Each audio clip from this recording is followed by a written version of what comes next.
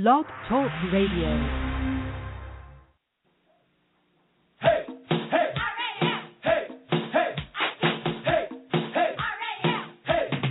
Yeah. It's only been 6 months. It's not like anything's happened.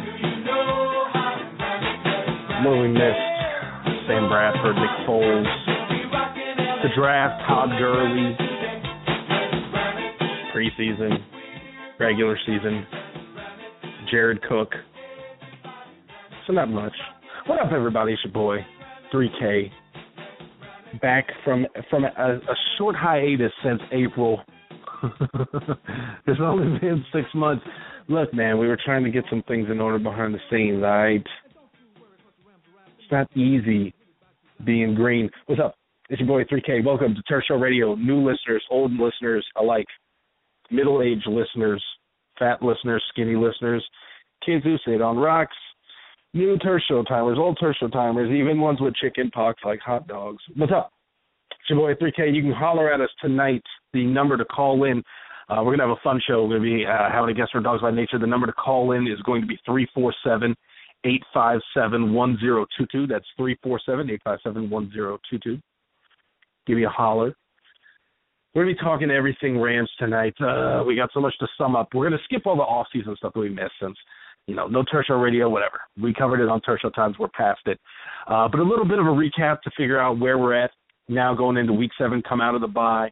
Had some good stuff on the schedule moving forward, a couple different pieces. Obviously, the injury report, something we're going to have to touch on. Then we begin into the Browns game. We're going to have on Matt Wood coming by from Dogs by Nature.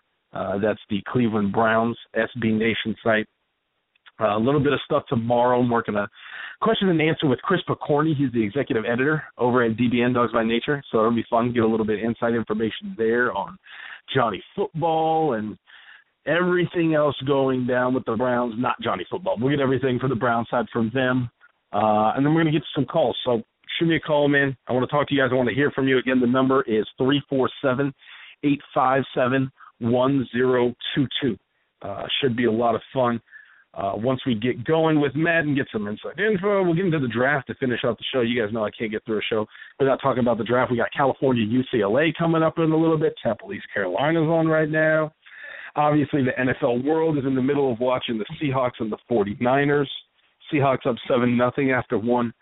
And that's kind of a good place to jump off is, when we're talking about what we've done to get to this point, to get to Week 6, where the Rams had a bye, sitting 2-3, watching Seattle go down, watching Arizona go down. The NFC West is pretty open. It really is.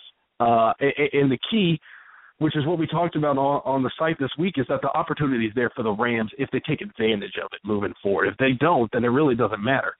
It's not an opportunity at all. But as it sits right now, Week 7, it's a big one. You've got, obviously, Seattle and San Francisco sitting at 2-4 at the bottom of the division, although Seattle is only 2-4 by the skin of their teeth. They've gone into every fourth quarter of all 6 games with the lead, only gotten 2 wins out of them. That's pretty surprising. See what happens tonight in Santa Clara. Arizona, on the other hand, is sitting atop the NFC West, 4-2. Bruce Arians has them playing right again. Carson Palmer, good candidate for comeback player of the year. Specialty being the defense this year, doing a good job limiting points from their opponents. We'll have to see, but obviously the Rams were able to get one on the road. That was a big one. Now they're sitting at 2-3. Obviously the win against Seattle in Week 1, the win against Arizona.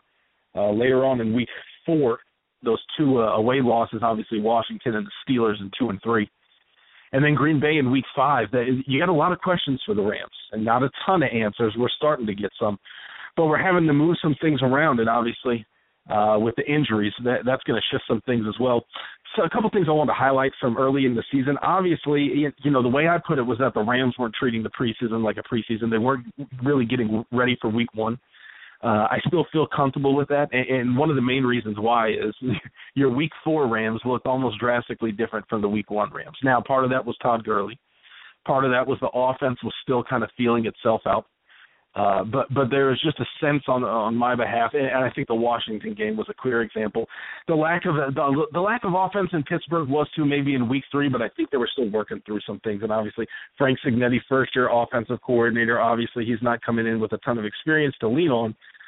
When things really start struggling out of the gate, when you get into the third quarter and you've got that second-half game plan, and as you're just going through and making all the adjustments you can to get anything out of the game and nothing's working. It's a tough situation for a first-year offensive coordinator.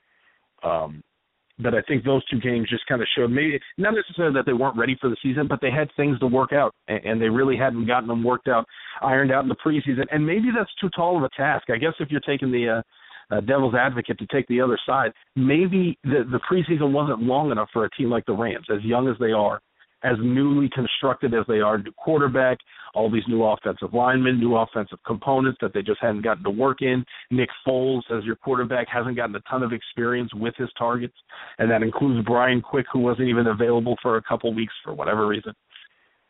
But as it sits now, they're 2-3. Big win against Arizona on the road, and then obviously wasn't able to get much offense on the road at Green Bay, but I don't think anybody should be upset to lose to Green Bay this season. The Rams may not be on their level, but they shouldn't need to be successful this year. It's kind of the same bar set for Nick Foles. He doesn't have to be spectacular. He just has to be good enough to let the rest of the team win. And now that's where they're sitting, looking forward at the schedule. We talked about some good pieces on the site.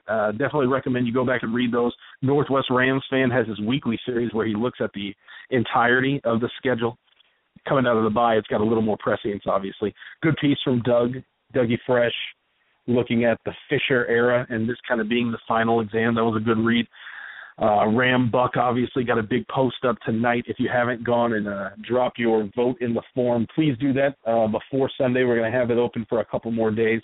Just kind of a sense of where the offense is at, what the Rams should be exploring, what they can try to do. Obviously, everybody wants to see plenty of Todd Gurley, but the question is, how do you build off of that?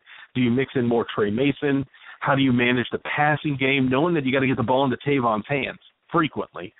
How are you going to do that and satisfy some of the other tools you got? There's a lot of people who still want to see more Stedman Bailey, a lot of people who want to see more Brian Quick. I think damn near everybody wants to see less Jared Cook, but this is Jeff Fisher. We know he's not going to abandon his plans that quickly. It's just a matter of seeing how those things figure themselves out. And we just wanted to get a sense of what Her Showtime's readership, the fam, thought of this offense and where it's going, knowing that it's going to take some time for things to get worked out. The injury report, yeah, that's a thing. That's a thing this week. Obviously, Roger Saffold going down. He's now on injured reserve, joining E.J. Gaines. Alec Ogletree remains on the active roster, though it'll be quite a while before we potentially see him back with the team. And then, obviously, between yesterday's actual injury report and today's hypothetical one, you can see there's some names maybe for concern. Depends on if you buy into it or not. I know some people were suggesting that it's some classic Jeff Fisher chicanery, some shenanigans, and I wouldn't be surprised if that was the case. But you got to take it at face value somewhat. You have to at least acknowledge that the names that are on there, even if it is for a deceptive reason.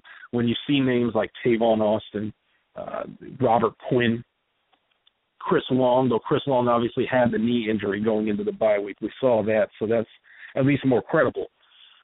Trey Mason, Janoris Jenkins, although he was the one player who was limited as opposed to the other 6 who were did not practice status, along with Lance Kendricks. He was the 6th. Those are big names. Those are starters. And the Rams aren't a team really that can afford to lose starters, especially on the offensive side when you look at how much they've struggled already. If they go into that having to rely on their depth when the starters haven't even come up, that's a daunting proposition. I don't think that's where the Rams want to be. Hopefully, though, we won't have to be in that position, and that won't be an area of concern. What is a concern, though, is going into this Browns game on Sunday. We're going to have Matt Wood from Dogs by Nature coming on in a bit, talk to us about everything he's seen from Cleveland and kind of get his sense of what's going on his side of things, and then try to recap where we are with the Rams and get some kind of information about what we should be expecting. A lot of that is going to become available when I talk to Chris overnight, trying to see if I can get Matt on the line here as I talk through it. You know, this is a very professional podcast for people who haven't listened before. I'm in Turf Show Times official studios, brought to you by Subway. Subway, home of the $5 football. We measure our feet here at Subway. Hopefully having Matt on in a second to talk about Browns-Rams. It's a big challenge. And, you know, as a lot of the pieces on the site were saying this weekend, it's a challenge that we should be excited about. The opportunities there over the next couple of games, certainly compared to the first 5 before the bye.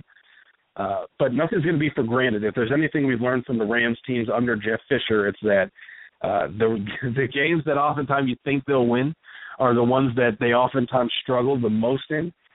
And a lot of times when it seems like the opposition is going to be too much to handle, those are the games when they're able to step up. Week 1 against Seattle, Week 4 against Arizona, prime examples in 2015, but we've seen it in years past. So now going into this 5-game stretch, starting with the Browns at home, then they got San Francisco at home, travel to Minnesota, come back against Chicago, and then head to Baltimore. That's a 5-game stretch where I think there's a lot of optimism, rational or not, doesn't really matter. Rams Center just excited to have a stretch like this in the schedule that hasn't been as favorable as what they've seen in or is more favorable than what we've seen in years past, and it's an opportunity that they're going to have to take advantage of. Pretty much starting this weekend in Cleveland. The big news, obviously, coming out of there was Johnny Manziel's scuffle. Well, I guess not scuffle. I don't know. The fracas, whatever word. We'll let Matt let us know what the appropriate verbiage is for that. But he had an incident with local police. It doesn't sound like there's going to be any charges. We'll let him. It was an issue with his girlfriend or whatever the relationship status was there. I don't know. It's just one of those things where Johnny Manziel coming out of college was this big name, a lot of excitement, a lot of question marks about how he'd fit in the NFL. Things haven't really progressed in a linear fashion. And even going into this weekend, I don't know that we're going to get any answers there, at least in the immediate future. It's one of the questions I'll be asking Chris Picorni, the executive editor, is how he sees that shaping up, with Josh McCown, who they've got on a long-term deal, starting quarterback, a lot of interesting offensive line components. They're going to have to go the rest of the year because this entire year is part of a year-long suspension for wide receiver Josh Gordon. And they're seemingly getting by with enough offense, with enough passing offense, but the defense is really struggling, and that was a great piece that we got from Brian Mueling at the beginning of the week looking at the Browns' rushing defense, which is not putting up great numbers. I'll get some details on that from Chris as well. But we're just going to have to see. I think there's so much excitement behind the Rams and behind Todd Gurley that everybody wants to see how they perform in this stretch and hopefully get on the better side of it so that when you head to Cincinnati, let's see, what is that? That'd be week 7, 8, 9, 10, 11, 12, that hopefully the opportunity is there for the Rams to start putting together something that they haven't had in a while, at least in any serious fashion, and that's a push towards the postseason. 2010, Sam Bradford's rookie season going into Week 17 in Seattle with the chance to make the playoffs was the last real late-season charge they had. 2 years later, those hopes kind of got scuttled as they struggled through the middle of the season. So we'll have to see. 2-3 isn't necessarily where you want to be in terms of a record, but those opening 5 games were pretty tough. And, wins against Seattle and Arizona, despite the loss to Washington notwithstanding, they're in position where if they take advantage of this next month plus, they're going to be in a good spot, especially considering where they've been in the last couple of years.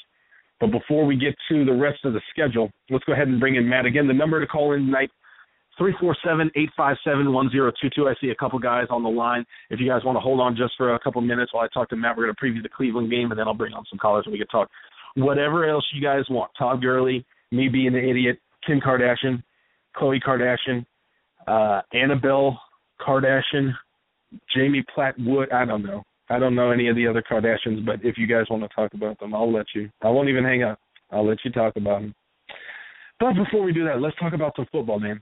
Matt Wood, Dogs by Nature. Matt, what's going on? Welcome to Turf Show Radio. Appreciate you letting me join. And let's talk about the Jenners, too. Come on. Kylie, there's your talent. I don't see. That's one of the things. I know that I know him. I know when I see him, I'm like, oh, I remember that one. I don't know why, because I've never watched the show. I don't do pop culture, man. I really don't. Well, to be quite honest with you, as a Browns fan, I'd rather talk about Kylie Jenner than the Browns. But hey, whatever. Let's talk about the Browns. Yeah, well, you're on a Rams podcast. It's not exactly like we're looking down at anybody after the last decade. Hey, thanks for coming on. Everybody, Matt Wood from dogsbynature.com. What's your Twitter handle, Matt? At Dogs by Nature. Pretty simple. We kind of just follow along and do some things there. So always willing to talk about pretty much anything because, after all, we're talking about the Browns. Yeah, well, let's start at the top, man. Give us a sense of where you guys are at after 6 games.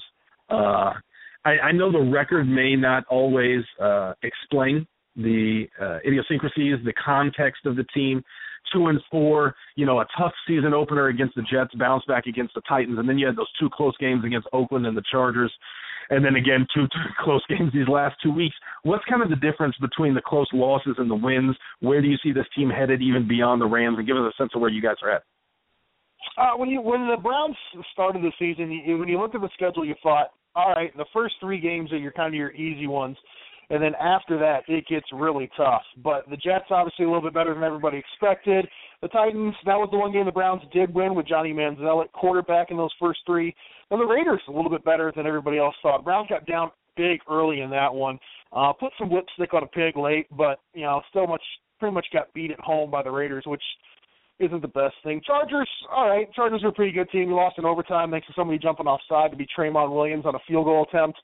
The Ravens are awful. The Ravens are just flat out one of the worst teams in the NFL. So the Browns beat them. That's good news to kind of get that monkey off your back.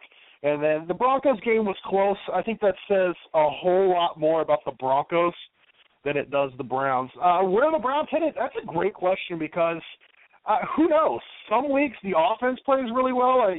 McCown threw for a franchise record, like 400 and something yards against the Ravens. And then the next week against Denver, who has an actual NFL defense, he looked really bad again, and the defense played well. So it's kind of been right.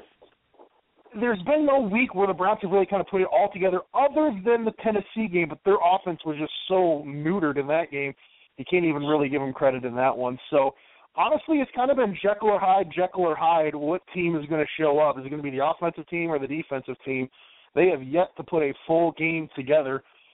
Quite honestly, my hopes aren't very high for Sunday. I'm more of and I hate to be like that. I don't want to say pessimistic. I'm more of a realistic Browns fan at this point in time. I have no idea what this roster is. I have no idea how it's been created. And right now, I think this team and franchise really kind of is at a crossroads here with these next couple of games because you're at the Rams, then against the Cardinals, Bengals, and Steelers, who will have Ben Roethlisberger back at that point in time. Those are 4 games. If you lose all 4 of those games, you're 2-8. And that's another awful year. Will Jimmy Haslam, being the insane owner that he is, fire everybody?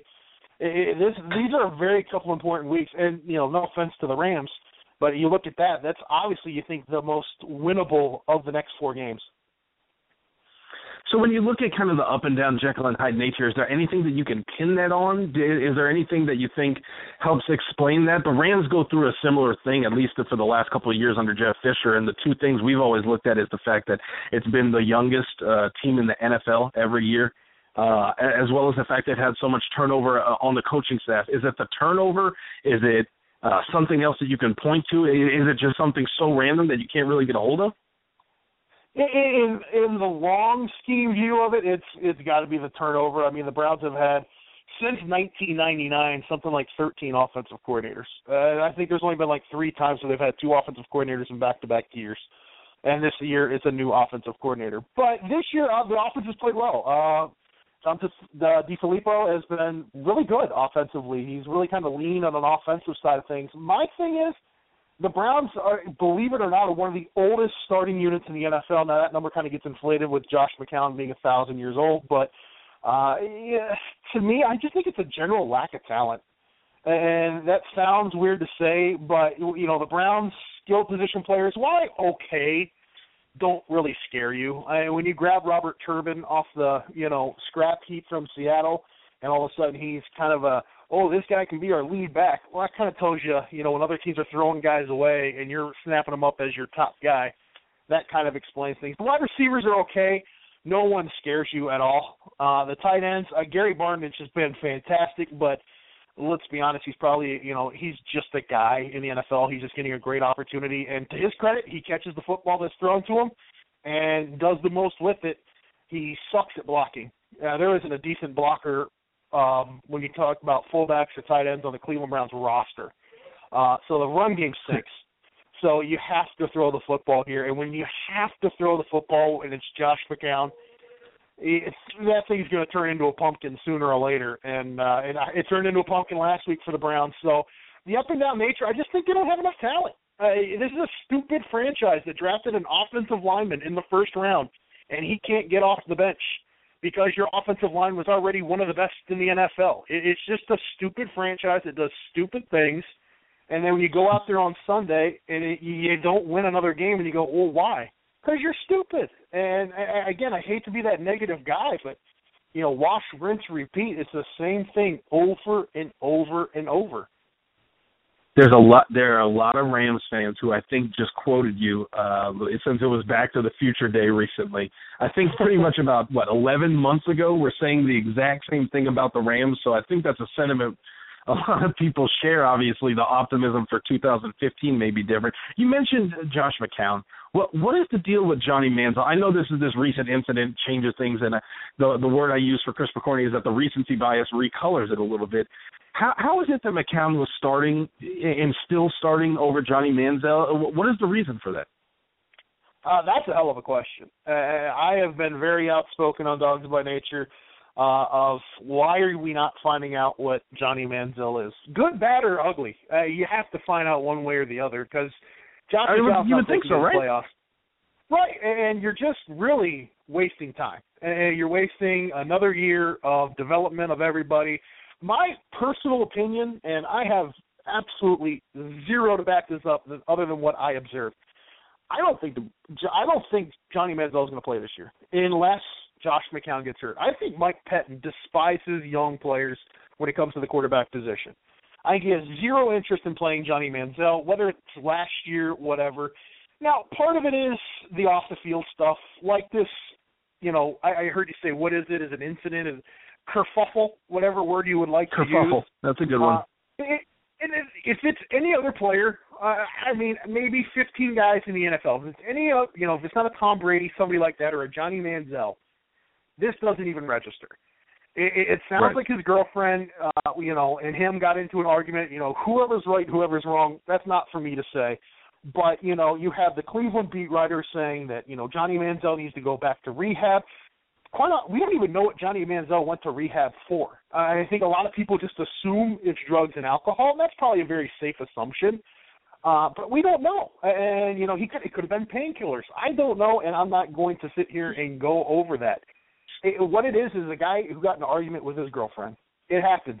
And is it a big deal? It's only a big deal because it's Johnny Manziel. So getting back to the football field side of things, he looked good in his game against Tennessee. He wasn't asked to do a ton. The game-winning touchdown, actually, was a play that he really improvised. And they talked about that afterwards, the coaching staff. So now McCown has played well. Josh McCown, for the most part, has not been the reason you've lost games as the Cleveland Browns, and other than maybe the Broncos game. But in the long and short of it, this isn't a team going to the playoffs. This isn't a team winning the Super Bowl this year. Why not find out what you have instead of finding out what a 36, 35-year-old quarterback who's been around the block, who coached high school football a couple of years ago, can do? And I think it just comes back at the end of the day, Coach Mike Pettin wants to run the football and give it to his defense. He's a defensive guy. He's from Rex Ryan's tree. He's one of those guys that thinks that he can win with defense and special teams. You can't do that anymore. Yeah, you'll have your certain teams that can do it every now and then, like Seattle. But you know what? Those are very tight windows. You need a lot of things to go right. And that's what we're seeing with Seattle now. Once a couple of those things start to go haywire, all of a sudden that team does not look very good. You have to develop the quarterback. You have to answer that quarterback position. Once you do that, everything gets really easy. And we have no idea what Johnny Manziel is. And are you going to go into next year with saying, all right, well, this will be the year for Johnny Manziel? That's assuming that we still have the same coaching staff and front office. We could just be starting all over again as the Cleveland Browns and the Cleveland Browns fan base. It's maddening, man. I watch every Sunday and just say, what the hell is we doing? And we don't know. And hey, that's cool. You guys get to be the beneficiary probably come Sunday. We're talking to Matt Wood from Dogs by Nature. I was really hoping to get more clarity on that. I think I'm more confused than I was when I asked. Before we get into the defense, one thing you mentioned was taking Cameron Irving in the first round, and obviously the strength of that unit on the offensive side seems to be the offensive line. Rams fans obviously are probably going to recognize old John Greco there at right guard, Alex Mack, quality center, Joe Thomas out there at left tackle. If you're running this offense and you've got that offensive line, despite the lack of a quarterback quality, how is it that you guys aren't getting more success with that offensive line? Is it just that McCown isn't capable of making throws? Is it that you don't have running backs with the vision or athleticism? Because one of the things Rams fans have lamented is the lack of an offensive line. I think a lot of Rams fans would be jealous and open to taking an offensive line of y'all's quality. Well, what is it that you think is struggling around the offensive line that isn't able to take advantage of what they do? Personally, I think the biggest thing is scheme. Last year, the Browns had Kyle Shanahan as their offensive coordinator. Obviously, Shanahan's out of that Kubiak, Shanahan, we're going to run the stretch, we're going to run the stretch zone, and then we'll pop it back on cutbacks.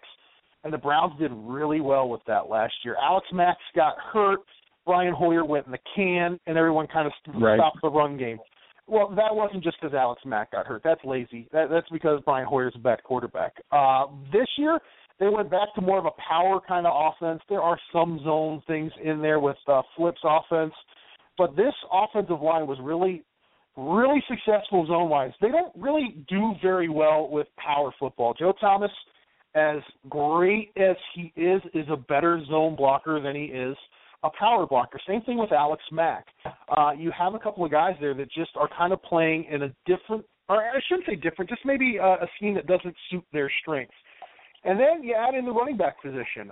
Crow, he's good, but he seems to be much better running to the outside, but he lacks that top-end speed. Duke Johnson is got the big top-end speed, but you breathe on him and he goes down. He doesn't run through any sort of contact. He can catch the football out of the backfield. And then you have Turbin in there who, okay, you have three guys who are just a guy. And it's interesting, Todd Gurley was really heavily mentioned to the Cleveland Browns. I personally, we do our big boards like we're some sort of experts on Dogs by Nature, and I had him as far and away the top prospect in this draft because the Browns, and I think it's the dumbest thing you can do in the NFL is use a first-round draft pick on a running back. But I think Dorsey's that good, Gurley's that good, and you're getting to see that a little bit. So what's it? What is it? I wish I could tell you. I already mentioned that the tight ends can't block a soul, and the Browns continually match them up all the time. Last week they had Barnage blocking Von Miller one-on-one. Believe it or not, that play went for a loss of 3. So it's just stupid things like that, and it's just not the perfect formation or perfect this. It's just every single play, it seems like there's one thing off. They just can't get things in gear. So, again, long story short, a lot of things are wrong with the run game, and I don't see it getting much better because defenses aren't going to sag off. You're not going to worry about Brian Hartline beating you over top. If Brian Hartline beats you over top, you need to start looking for a different safety. That's not a, okay, we got to play off kind of deal. So that's just kind of, you don't have anybody who's, who can really stretch the defense on the outside.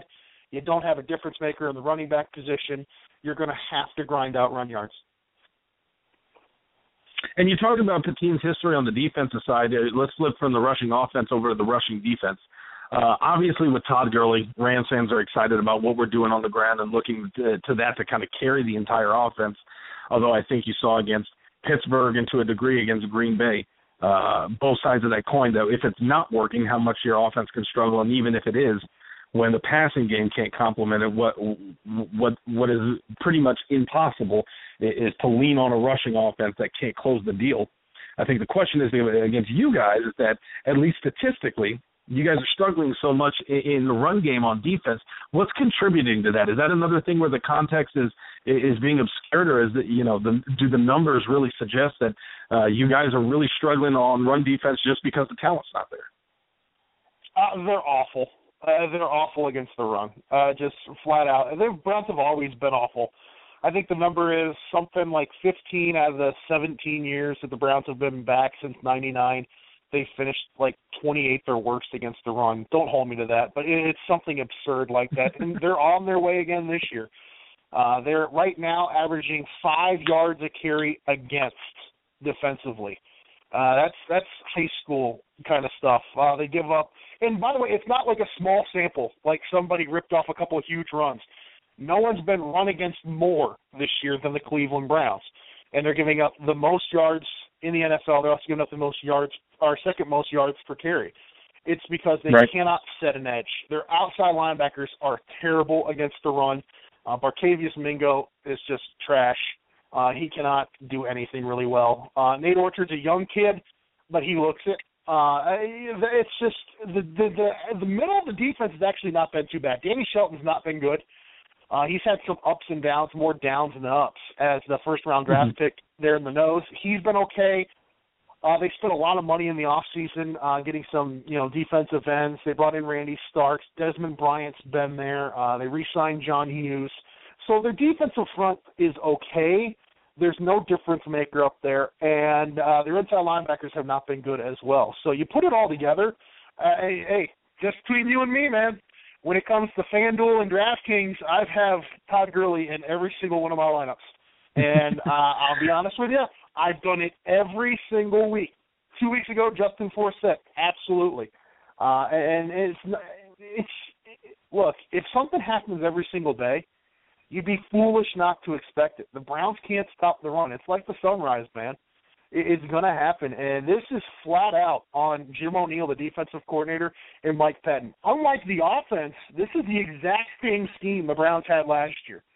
There shouldn't be breakdowns like this, and it's happening all the time. Dante Whitner has not been good. He was awful early on at the beginning of the year. He's been better.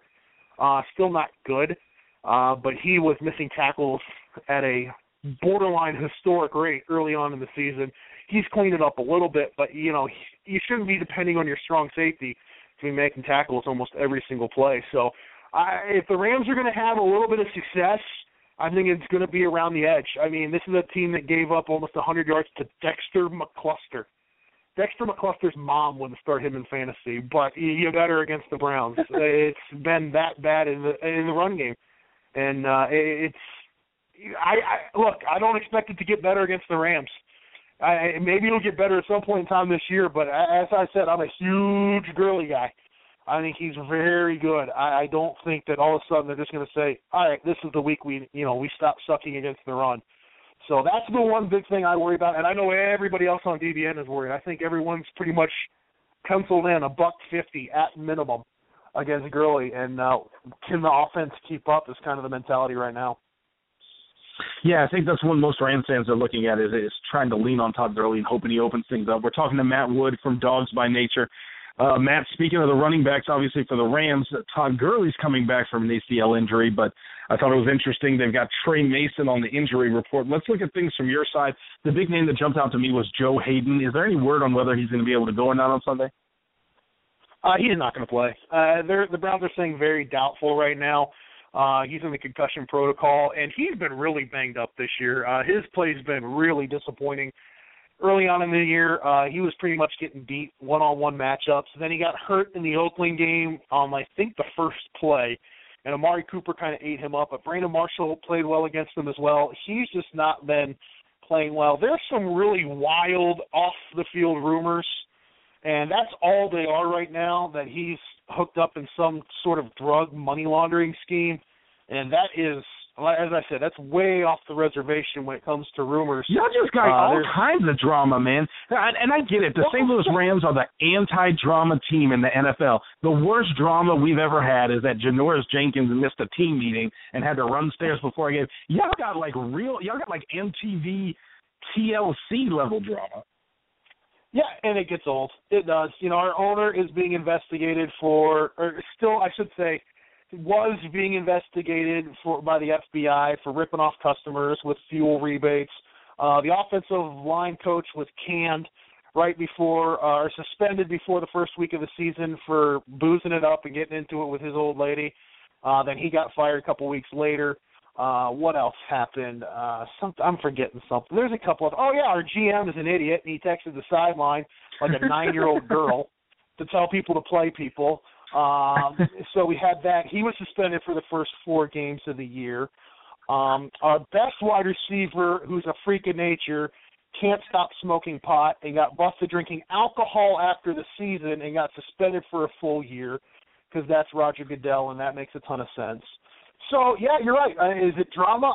Absolutely. Top to bottom is nonstop. I tell you what, man, every time my phone alert goes off on Twitter, that stomach drops a little bit because it's always something. And you know what? It's always something with poorly run franchise. You know, and you guys are, Rams fans. You get to see, right now Seattle's a good franchise. They run their stuff well. You never see this kind of crap from the Patriots. Granted, they get the cheating stuff. That's fine. I would die for my team to cheat. At least give enough of a crap to do that instead of text people on the sidelines. So, I guess I shouldn't be complaining because, you could be bad and boring. At least the Browns are bad and entertaining off the field wise. But I tell you what, man, it does get old. And this is kind of maybe a little off topic, but it's interesting to me that I think a lot more Browns fans are getting apathetic towards everything than anger. And that's a dangerous thing for me because LeBron's back. And say what you want, if LeBron wins, Cleveland will always be a football town. But that town and the fan base is just gotten tired of it's just a beaten dog syndrome. You're just tired of it, man. What's next? And that's the thing. The funny thing is, it can't get worse. Because as soon as you say it can't get worse, want to bet? Because then all of a sudden the Joe Hayden rumor pops up. It's just a sigh. That's all it is, being a Cleveland Browns fan, man. So then what are we looking? Let's go down to the micro level, just in terms of Sunday. All that chaos, all the drama from the big picture. What do you expect on Sunday? Obviously, we talked about the run offense for the Rams going against your run defense. What do you think Rams fans should be concerned about? Is there anything that you think you guys do well or anything that you've got some confidence in? That special teams. The Browns special teams unit is fantastic. Andy Lee, they picked up, obviously you guys remember him with the San Francisco 49ers, has been awesome kicking the football.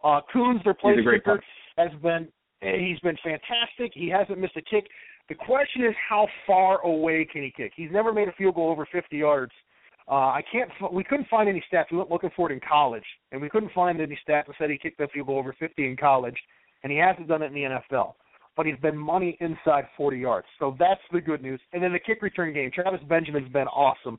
And if you want to talk about one guy who does scare you a little bit on the offensive side of things, it's Travis Benjamin. He is maybe the fastest player in the NFL. That's no joke. I mean, he's about the whip of a straw, but he's catching the football, he's protecting his body, and he's burning defenses deep. And his kick return game is phenomenal. So if there's one place that you can do it, it's right there. And the Browns really have been in every game. I know you're listening to this and you think, oh, my God, this may be the worst team in the history of the universe. They're not. I mean, they are still good on the offensive and defensive lines, so they'll stay in games. And, if the other team's going to make some mistakes and throw us a couple, well, then, yeah, the Browns can be in this one, no doubt. But they have to have some things go well. The games that they've really hung around and they've really been good special teams-wise. Matt, thank you for coming on again. Everybody, it was Matt Wood, Dogs by Nature. That was a lot of fun, but it felt like I was looking into a mirror. Too much of that felt a little too close to home, man. Yeah, and let me say this. I know you guys are going through it with, the owner possibly moving a team. Take this from a Browns fan. Make sure you know, and make sure you let everybody know what a bunch of BS that is. Because obviously Browns fans had to be without football for 3 years while that piece of dirt, Art Modell, counted his money. What happens on Sunday, know that the Cleveland Browns fans are in your corner when it comes to that kind of stuff, man, because that's a bunch of trash. There you go. I'm sure St. Louis fans are going to love to hear that again. Everybody, it's Matt Wood from Dogs by Nature. Thanks for coming on, Matt. Anytime, guys. See you, man. Good stuff from Matt Wood, Dogs by Nature. Interesting to hear how similar it was. I said it was like looking into a mirror. So much of that seems so similar to what we've dealt with as Rams fans. The inconsistency, the ups and downs, the unreliability. Obviously, we're looking at a more optimistic situation than they are in terms of the immediate future, but I certainly feel his reticence in terms of buying into the product. And from a local fan who has been burned one too many times, I think that's something St. Louis fans can certainly understand looking at the franchise where we're at. Interesting. I just saw we had 2 callers on the line, and everybody jumped off. It was like they knew it was coming. Get back on the line, man. Holler at me. Number is 347-857-1022. Again, that's 347-857-1022. Yeah, we mentioned it coming out of the bye. Things look good. I went through the schedule. We'll look at it again real quick. In front of us is the Browns game, and you got to take it week to week. And we know that's just a cliche that NFL players offer up, but it's true. If you get past that, you start to look at the totality of it, and when you're a Rams fan looking at the last 3 years under Jeff Fisher, there's no reason to think that the Rams aren't going to go, 2-3, 3-4, 3-2, 4-4, whatever the mix is, that it's going to be some mix of unnecessary losses and surprising wins and just trudging through on a mix of talent and mistakes and, promise and misexecution and all that kind of stuff that's gone into the last 3 years. We hope it gets ironed out. And it feels like there's a chance for it, but damn, if we haven't seen it so often that it's hard to buy into it. So we'll see. I mean, you start with the Cleveland on Sunday. Then you've got San Francisco. I think that's going to be an interesting one. With them, facing Seattle right now, struggling. Colin Kaepernick's just not in a great place this season. And I don't know how that's going to work itself out with Jim Tomsula, first-year head coach, but it's obvious that they don't really have everything together. So it may be a while before we get challenged by San Francisco, but we'll have to see. I mean, they're coming to the Edward Jones Dome in 2 weeks, so I think that's going to be an interesting game to really take stock of where both teams are at if the 49ers do go on to lose. They're down 17-0 almost into halftime right now. So they're just not in a good place. We'll have to see. Road game against the Vikings, I think that one's going to be really interesting. Now you're talking about a game that's a couple of weeks away. Things could change. We don't know where they're going to be, what kind of football those teams are playing, things like that. So any of those games beyond there, it starts to get some real speculative matchups.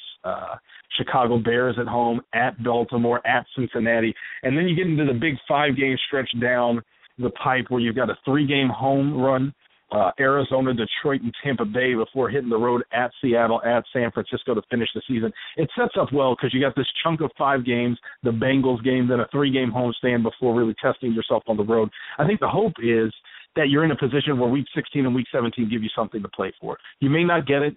Traveling to Seattle and San Francisco back-to-back to finish the year is a tall task. But if the Rams are in position, at least they put themselves in a spot where they've got something to play for. And that's something they haven't had in a long time. Looks like we got a caller on the line from the 501. I think I might know who this is from the 501. What's going on? You're on Turf Show Radio.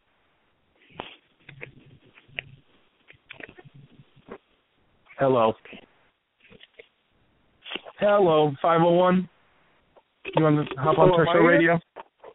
You're here. I know who this is. Come on, how many callers do you think we got from the 501? It's Tevin Broner, everybody, the special one, the magnificent. What's up, T? Hey, I'm good, Joe. Hey, I appreciate you having me on, man. You're the man, Joe.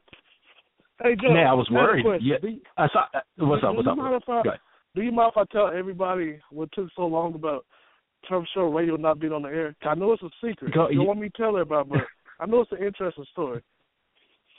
Yeah, Tevin, I'm a listener now. I want you to take the mic. All right, so for those who don't know, Joe, he does Secret Service for international politics. So I know you guys heard about the Pope coming down here. Who do you think set all of that up? Our man Joe. So, they took a few weeks of preparation. He even had to ask me for some big crit songs for the Pope. Surprised me. The Pope listened to Southern rap. I was like, wow, Pope listened to Big Crit? But, yeah, that surprised me. But, yeah, so for those who don't know, Joe does his whole international secret. Don't tell anybody. Hope the government isn't listening. If they are, my name is Tevin. It's Kevin James. I don't want to get arrested for anything. And also, I've seen it. You know, my man Joe, he's around some good stuff lately, and I know it could be bordering the negative side. I feel like I've been a little bit more negative than Joe has. I even had to change my Twitter handle to Trolling T. But for those who think that Joe is really negative about the Rams, go to Big Cat Country. Go to the Jaguars SB Nation site. See what they're saying about Gus Bradley. Like, they have like 10 articles dedicated to firing this coach who's been there less than 2 years or 2.5 years. I mean, we haven't went that far yet, so good job, Joe. You're keeping us on our toes, man. Well, hey, just be careful. Next time I might send, the Pope down to Arkansas. Now, that's be a game changer. Good Lord. Can you imagine? Hey, well, Can you imagine the Pope in North Little Rock? Soon. That's right. You are leaving soon. I don't see that as being a coincidence. T, let's talk about the defensive piece you had up on the site yesterday, right? Defensive players on the rebound. It was Akeem Ayers, Nick Fairley, Chris Long, and LaMarcus Joyner. Which of those, obviously Chris Long's dealing with the injury. If there's one of those four, Akeem Ayers, Nick Fairley, obviously with Alec Ogletree, there's an opportunity for Ayers to step up, though Mark Barron sounds like he's going to be the first guy and has had the big playing time there, but there's a chance for Ayers to step up. Nick Fairley, certainly part of that defensive line rotation, as is Chris Long. Big question mark as to whether Chris Long's going to even be a part of this team moving forward after 2015, but we don't need to get that far ahead. And then LaMarcus Joyner, who with E.J. Gaines out has a huge opportunity to take advantage of 2015. Who are you the most excited about seeing the rest of the stretch? Honestly, really the only player that I'm kind of excited about, because, he's going to be here for a while, LaMarcus Joyner. Not because I think he's going to be a great corner. I think over the offseason, we're going to re-sign Janoris Jenkins. E.J. Gaines is going to come back. That first pick, we're going to end up drafting a high-class corner. But I have a feeling that Jordan is going to end up taking that Mark Barron role. So I'm excited about him. I think, he's small. It's going to be surprising to see him play an outside linebacker some, when Mark Barron leaves after this year. But when you watch him, when you watch Jordan play, he's a great tackler. He's great in the short area. So I think that's his future. So watching him play corner, he's been okay in coverage, not horrible, but he does a lot of those big plays. Like against the Packers what was it, T.Y. McGupp? Forgot his name. And the thing that frustrates me about LaMarcus is that he's in position. He just doesn't have great ball skills. He's got a very technically savvy game. He'll be in the right position, and the quarterback will throw it right at him anyway, and sometimes he just doesn't stop it in some big plays, third down plays, short plays to convert first downs. I think that's what frustrates me. But you're right. He is a good tackler. I like him in run support. Rams have some solid run tackling quarterbacks, which is one of those things that you can always rely on when you've got the capability that you do on the defensive line to pressure the pass, that you've got something on the run game on the outside. That's always a nice addition. Talk to me about the offense, though. Obviously, your favorite sleeper for years, Isaiah Peed, is no longer a St. Louis Rams. Who's the new gem? Who's the new diamond in the rough with Kevin Broner? You know what? Honestly, everybody going to say Stedman Bailey. The thing with Stedman Bailey is, I loved him for a while. He has good catch. He can catch, good catch on radius. He can run good routes. He's a good dad. I don't know. Did you see the St. Louis Rams? They tweeted out he's a good dad. I don't know if that's a kiss of death, but anytime the team's saying, well, he's a good dad, it's like, damn, that's all you. Well, I'm sure he's a better dad than Kenny Britt is a. No, I'm not even gonna go there. Just in case I forgot that story. I'm not gonna bring it back up. So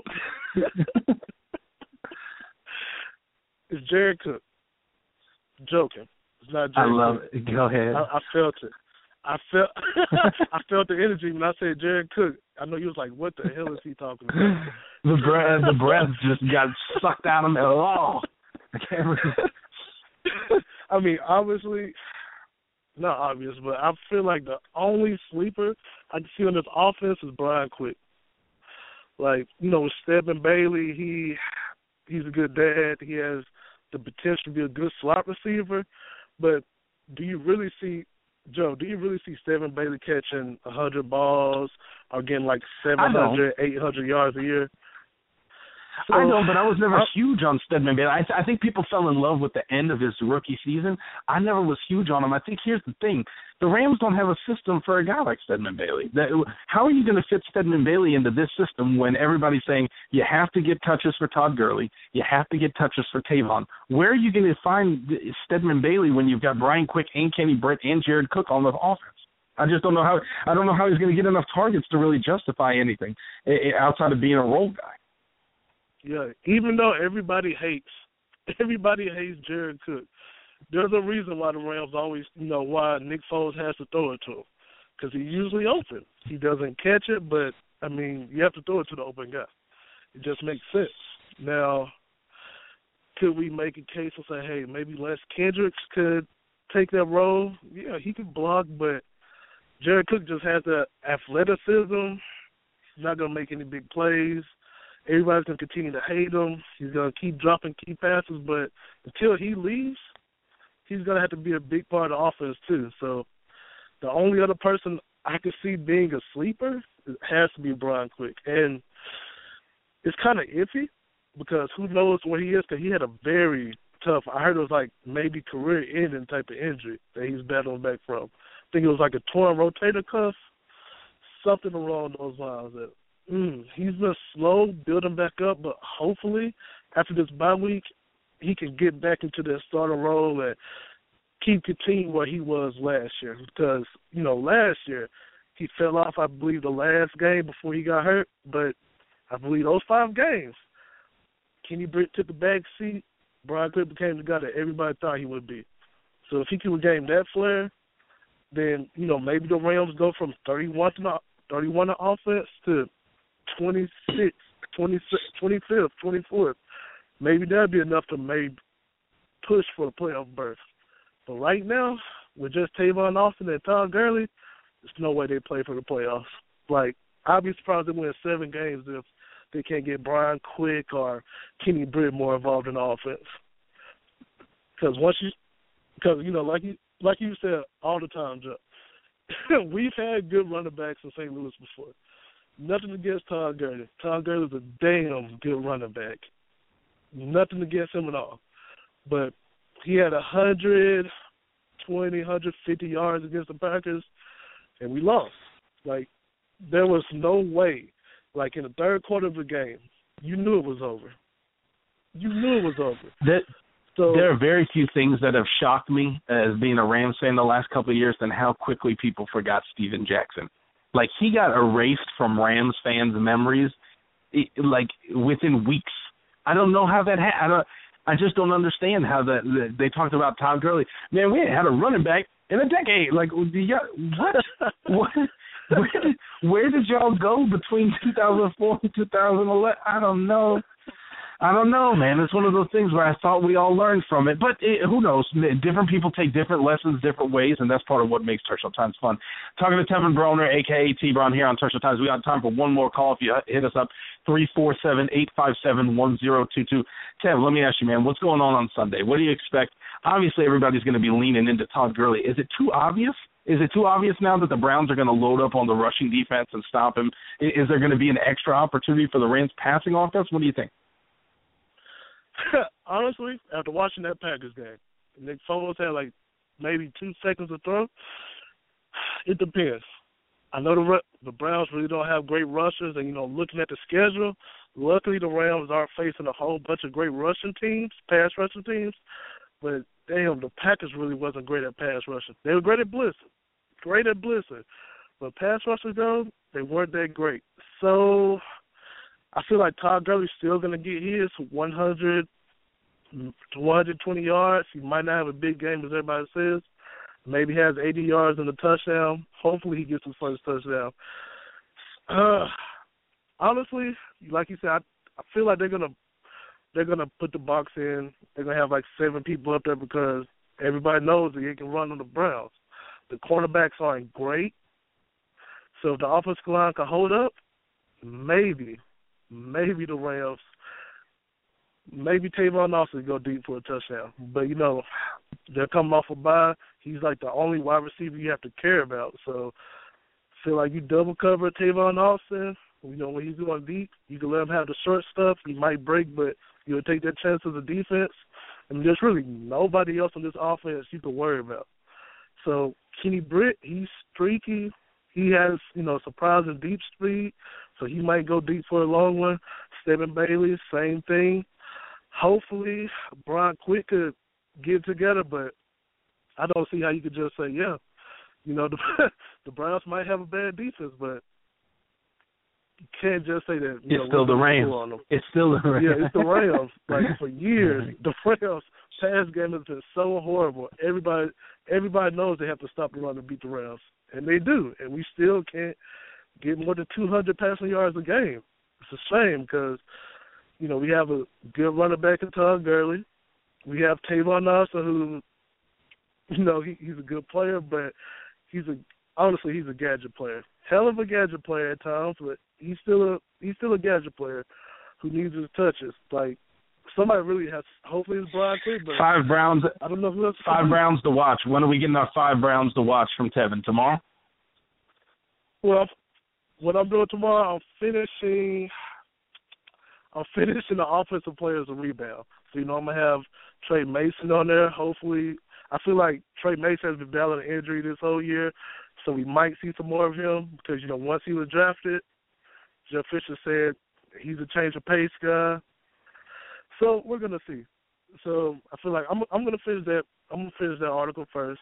I have like 5 words left or right. Came outside to get a workout out by this nice big damn bridge. That's really the name of the bridge. Right by this nice bridge. So after I get done with this workout, I'll knock that out. The Browns players to watch will probably come out probably Saturday or Sunday right before the game. Have to keep people waiting. Have to find some Browns to watch too. So. Well, now we know what to say. Hey, thanks for hollering at me, Tevin. Hey, no problem, Joe. Have a good one. I know. Tevin Broner, a.k.a. T. Brown. Y'all know where to find him on site, on Twitter, T_Braun. He's a trip, man. Tevin's always making me laugh. Got a little bit before we're going to close out the show. Let's take a look at the draft, obviously. And I need to write this out because I seem to be saying it quite often on Twitter and Facebook. For people that say, "Oh, are we looking at the draft already?" Yes, we're looking at the draft already. What's wrong? The Rams have scouts at week 1 of college football. They're looking at college football when it starts. You're allowed to watch NFL games and watch college. Just because you watch college football and look at the draft doesn't mean you're giving up. Don't be a dummy. Don't be a dummy. Go play some Jim Rummy, dummy. Be a dummy. Of course you can look at the draft. It makes me so sad. But it is what it is. You can't convert everybody, man. Just hope that enough of us follow along to make it fun. And that's part of what we got. I was going to try to get some draft stuff up this week. I didn't get to it, so hopefully I'll get there next week. Piss off the dummies. Kevin mentioned it, cornerback. I've seen a couple needs pieces being thrown around at NFL.com. I saw they have cornerback up there, defensive end. A lot of this contract related, not necessarily need-based. I think if you're looking at need-based, wide receiver and tight end, a lot of people are still looking at offensive line, but I think you got to look at the fact that you've got second-year player in Greg Robinson, rookies in Jamon Brown and Rob Havenstein. It's too early to move on from those guys. Roger Saffold's an interesting one because of the injury now. The Rams have obviously shown a willingness to move on from guys who have suffered some big injuries more than once in their career, Sam Bradford, Jake Long. Maybe that means they're coming to an end with Roger Saffold, but he's the only real veteran on this offensive line. If you go and replace Roger Saffold with a rookie, or maybe, Garrett Reynolds plays his way onto a meaningful spot in 2016, but if they look to a rookie to replace him, in 2016, and you've got third year in Greg Robinson, second year guys in Brown Havenstein, rookie at the other guard spot. Who knows what we're going to get out of Tim Brown again? If you haven't gone and voted in that poll that Lanny, a.k.a. Rambuck, put on the site, go check it out. Give us your observations on the offense and what you think they should be doing moving forward. But a lot of people who are real skeptical of Tim Barnes' future on the team and on the offensive line. So I think it's going to be interesting to see as we get through the season and the needs start shaping up what that means. Assuming that E.J. Gaines and Alec Ogletree come back, you're looking at pretty much a comprehensive defense that should be able to come back for the most part for how it's currently constructed. We're going to have some roster reconstruction in terms of the contracting. And Kevin Demoff's going to have to work some magic, although obviously with the meeting on, Tuesday, and a lot of the drama on the Los Angeles scene that's going to be coming down as the closer we get to the end of the season, I think the contracting side of what Kevin Demoff does isn't going to be as important for what some of his other responsibilities are for the team for a lot of St. Louis fans, and that's understandable. But looking for the draft specifically, I think you got to take it position by position. If you're looking at wide receiver, I know Rambuck has been putting it out there. Obviously, he's running the Tertial Times Twitter account when I'm not up on it. I'm a big fan of wide receiver Laquan Treadwell out of Ole Miss. He's a plus Brian Quick. Dude's got size, power. He's 6'2", I think. Not huge, not like 220 or anything. Not as big as like Ricky Seals-Jones, if you've seen him, redshirt sophomore out of Texas A&M. That guy's huge. Laquan Treadwell's just got plus size, very fluid, really good capability to run up the route tree. Maybe more, respectable in terms of comparison towards Julio Jones, although that's a big step. I loved Julio Jones as a freshman. Took a little bit for a while for Treadwell. Name that everybody's popping off with now is Corey Coleman out of Baylor, incredibly athletic. If you saw last weekend, he's got enough jukes to shake the cameraman as well as enough defenders. He's got more touchdowns than I think most teams pretty much in college football. And he's an incredible talent. Two other guys you got to look at are Josh Doxson out of TCU and Tyler Boyd out of Pittsburgh. Again, like Treadwell, those are your classic big outside flankers, 6'2", 6'3" guys. Doxson's a little bit lighter, certainly lighter than Treadwell. But we'll have to see. I think, it was the first time that I got a real good look this season at DeMarcus Robinson out of Florida. He's a real capable guy, but I wonder how much his quarterback play is going to leave him behind the curve. You talk about a lot of guys when they come out of college that haven't had a lot of time to acclimate to top talent. You go back to looking at Brett Hundley out of UCLA as a quarterback last year. I think that was part of the case for him. We'll have to see how it affects some of these wide receivers. Same for Pharaoh Cooper out of South Carolina, smaller guy, under 6 feet, but athletic, and is certainly going to offer a lot of teams the capability to stretch the field horizontally. LSU is going to be coming with some guys in future drafts. I'm not huge on Travin Durrell, but we'll see. Maybe he can play his way into the discussion, although that offense is so stacked with wide receivers, I don't know that he's going to really make it up there. Maybe Darunya Wilson. He's a real big guy. 6'4", 225, I think, out of Mississippi State. Leonte Carew out of Rutgers. Maybe we replace Kenny Britt with a Rutgers product. And obviously people are going to look at the Ohio State candidates. Michael Thomas, who's a big guy. And, who knows, Braxton Miller. He looks as athletic as ever. And if he's still getting healthy, that's the kind of guy who, with a good combine and a good offseason showing, could play his way into contention for the league. Going to be real interesting to see if he makes it on. If we're talking about offensive linemen, those are real tough to judge at this point because so many colleges are still getting their lines kind of into game-to-game mode. I guess that's not true for the last 2 weeks, but until then, especially when I was looking at early on, a lot of these lines, I didn't see guys where I thought I'd see them. Laramie Tunsil may be your number one overall tackle. He hasn't even played yet with some of the infractions, I guess you could put it, with Ole Miss. I think this week it will be his first week back. So you can start tuning into Ole Miss if you want to see Tunsil along with Treadwell at wide receiver and obviously Robert Nkemdiche, the defensive lineman, who's probably an early first-round prospect himself.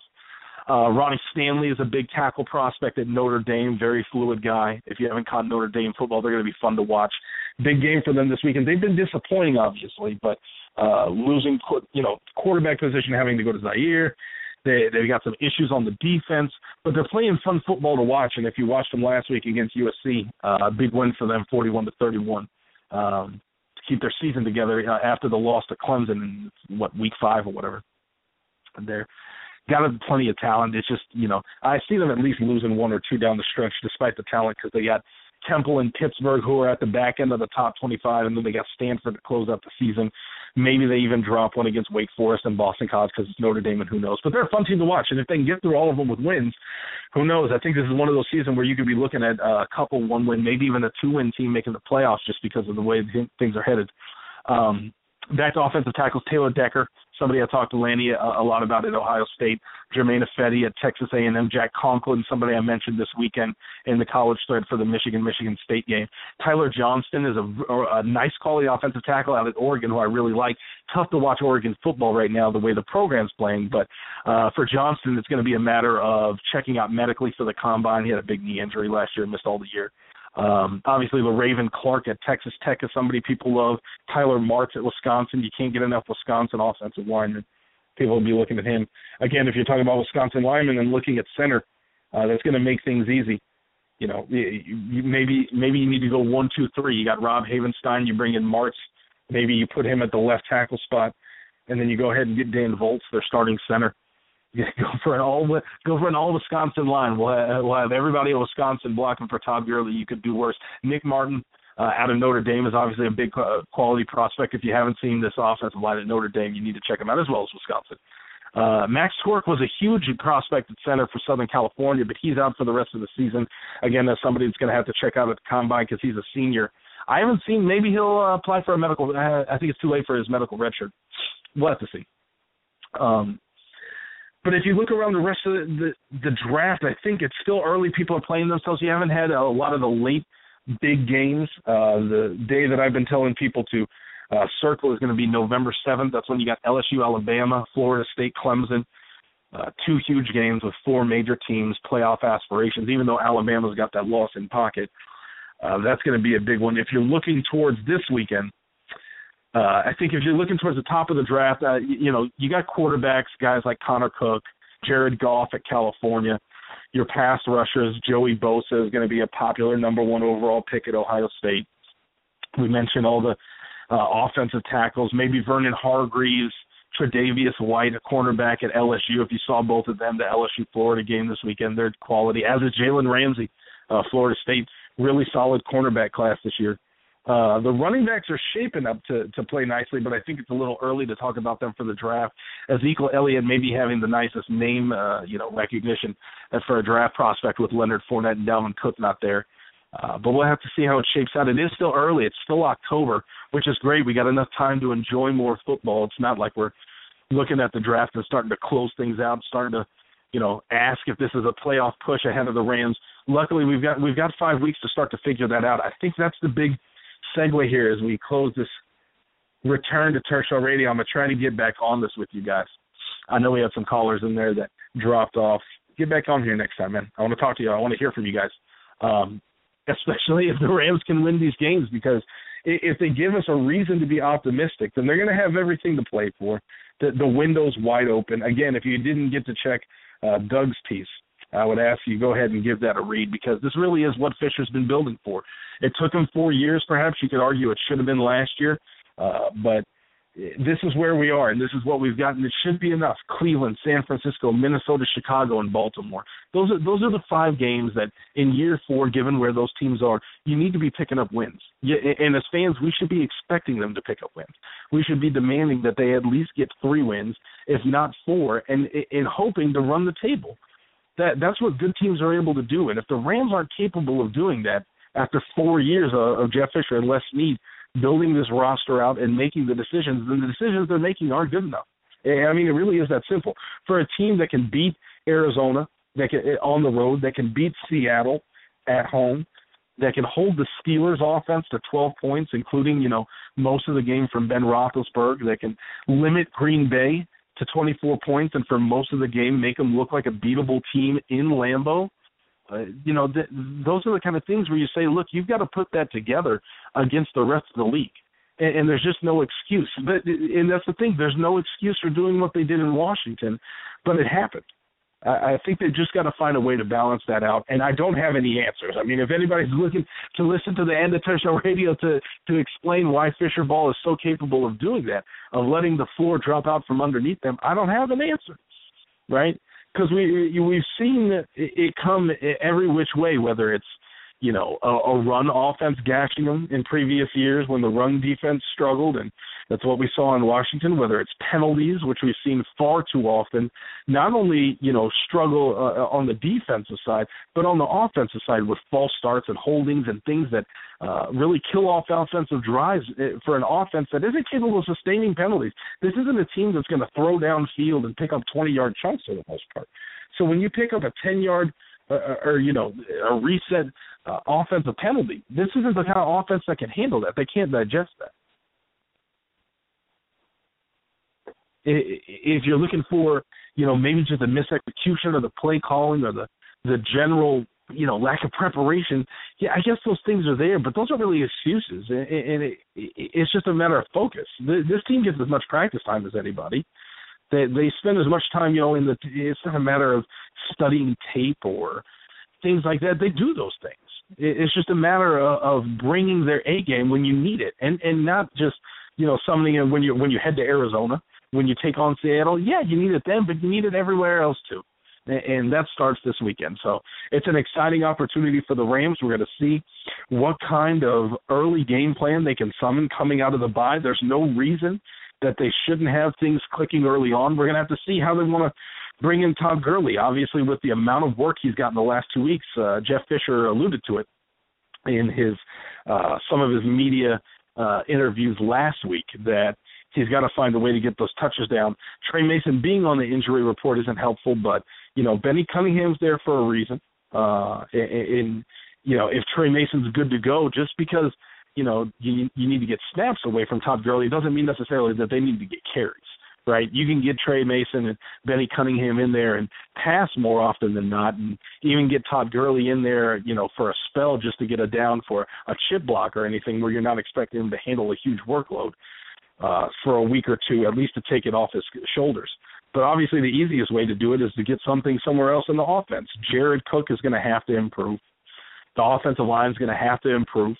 And not just for this 5-game window, but down the stretch, if they're going to be successful, they're going to have to get more out of them in the passing game.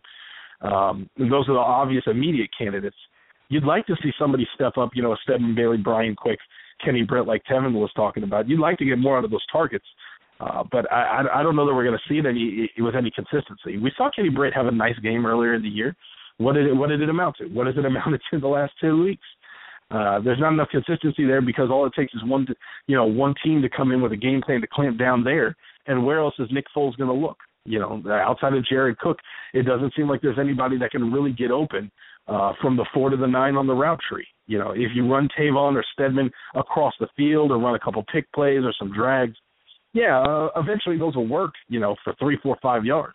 And when you hit Tavon or Stedman or somebody like that, maybe they can pick up some yards after the catch. But nobody else is escaping tacklers. Nobody else has jukes. Nobody else is going to run anybody over. That's not their game. The game for Jared Cook is to pick up first downs up the seam and running on the hitch, running those man routes. The game for Brian Quick and Kenny Britt is to use that body, use the frame, and open the window for Nick Foles. And maybe he's going to have to start letting go. We didn't really see that until last week, 2 weeks ago, against the Packers, that maybe there was a bit of conservatism, that it wasn't just Sam Bradford who brought some of that conservatism with him to Philadelphia, but that Nick's going to really have to open it up. We saw it early on in the season, but when the Rams are getting desperate, he's going to have to make some risky throws, and he's not just going to have to throw the ball. He's going to have to make them. He's going to have to complete them, and the Rams are going to have to find success there if they're going to get the ball moving downfield, because what we've seen the last 2 weeks, and especially in the last 2 games, but especially in the Green Bay game, is that even with that big rushing game, you're going to need more out of the offense. You can't just rely on defense and special teams to hold it down every single game, week to week. You're going to have to get something out of the offense, and that's going to have to start this weekend against Cleveland. So we'll see. It's going to be interesting. Obviously, for Tertial Times, we'll have everything covered. Tevin and Eddie are going to have their 5 players to watch from each side. Staff predictions should be going up tomorrow. Brandon's got everybody on the record from what we expect to see. Then we'll have, obviously, some Saturday downtime to watch some college football. Feel free to come on and hit us up with a fan post. If there's something that you want to talk about that you don't see really generating the discussion among the staff, that's what fan posts are there for. It's for the community, for anybody to come on and talk about the Rams and find the little corners that nobody is discussing, that's not being discussed by Wagner over on ESPN, not being discussed by Jim Thomas and everybody else at the Post-Dispatch. If there's an angle that you think warrants discussion, put it in the fan post. We check those. and they generate some traffic, especially the well-written, well-thought-out ones. They'll get just as much visibility as the stuff we're putting on the front page. And if there's something you want us to get on there, let us know. We're always open to ideas. Appreciate you guys getting at us this time. We'll try to be back next week. Terrestrial Radio, your boy 3K, hoping the Rams get it done on Sunday against Cleveland. Let's see, man. Go Rams.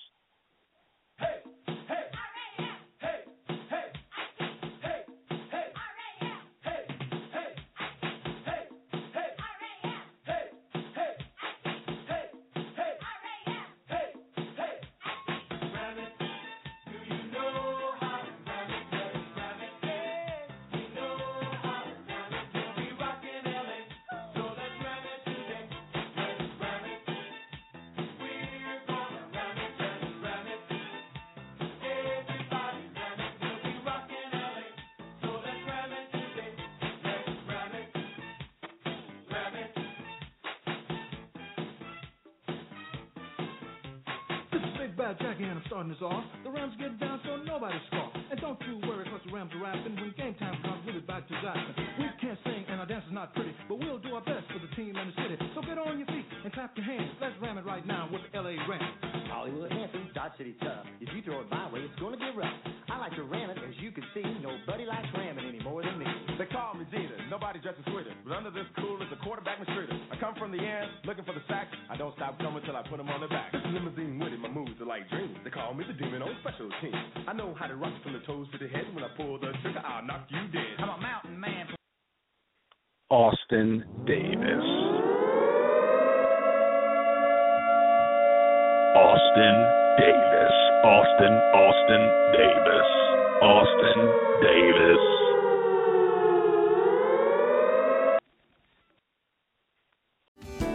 Hello, I'm Spencer Hall from SB Nation, and I want to tell you about my new show, It Seemed Smart. It Seemed Smart is a show about people doing things that, for some reason or another, seem smart at the time. Those things might include doing a little cocaine and driving a bike up a mountain. Or, I don't know, maybe racing 100 miles per hour across the country in the middle of the night with no one's permission.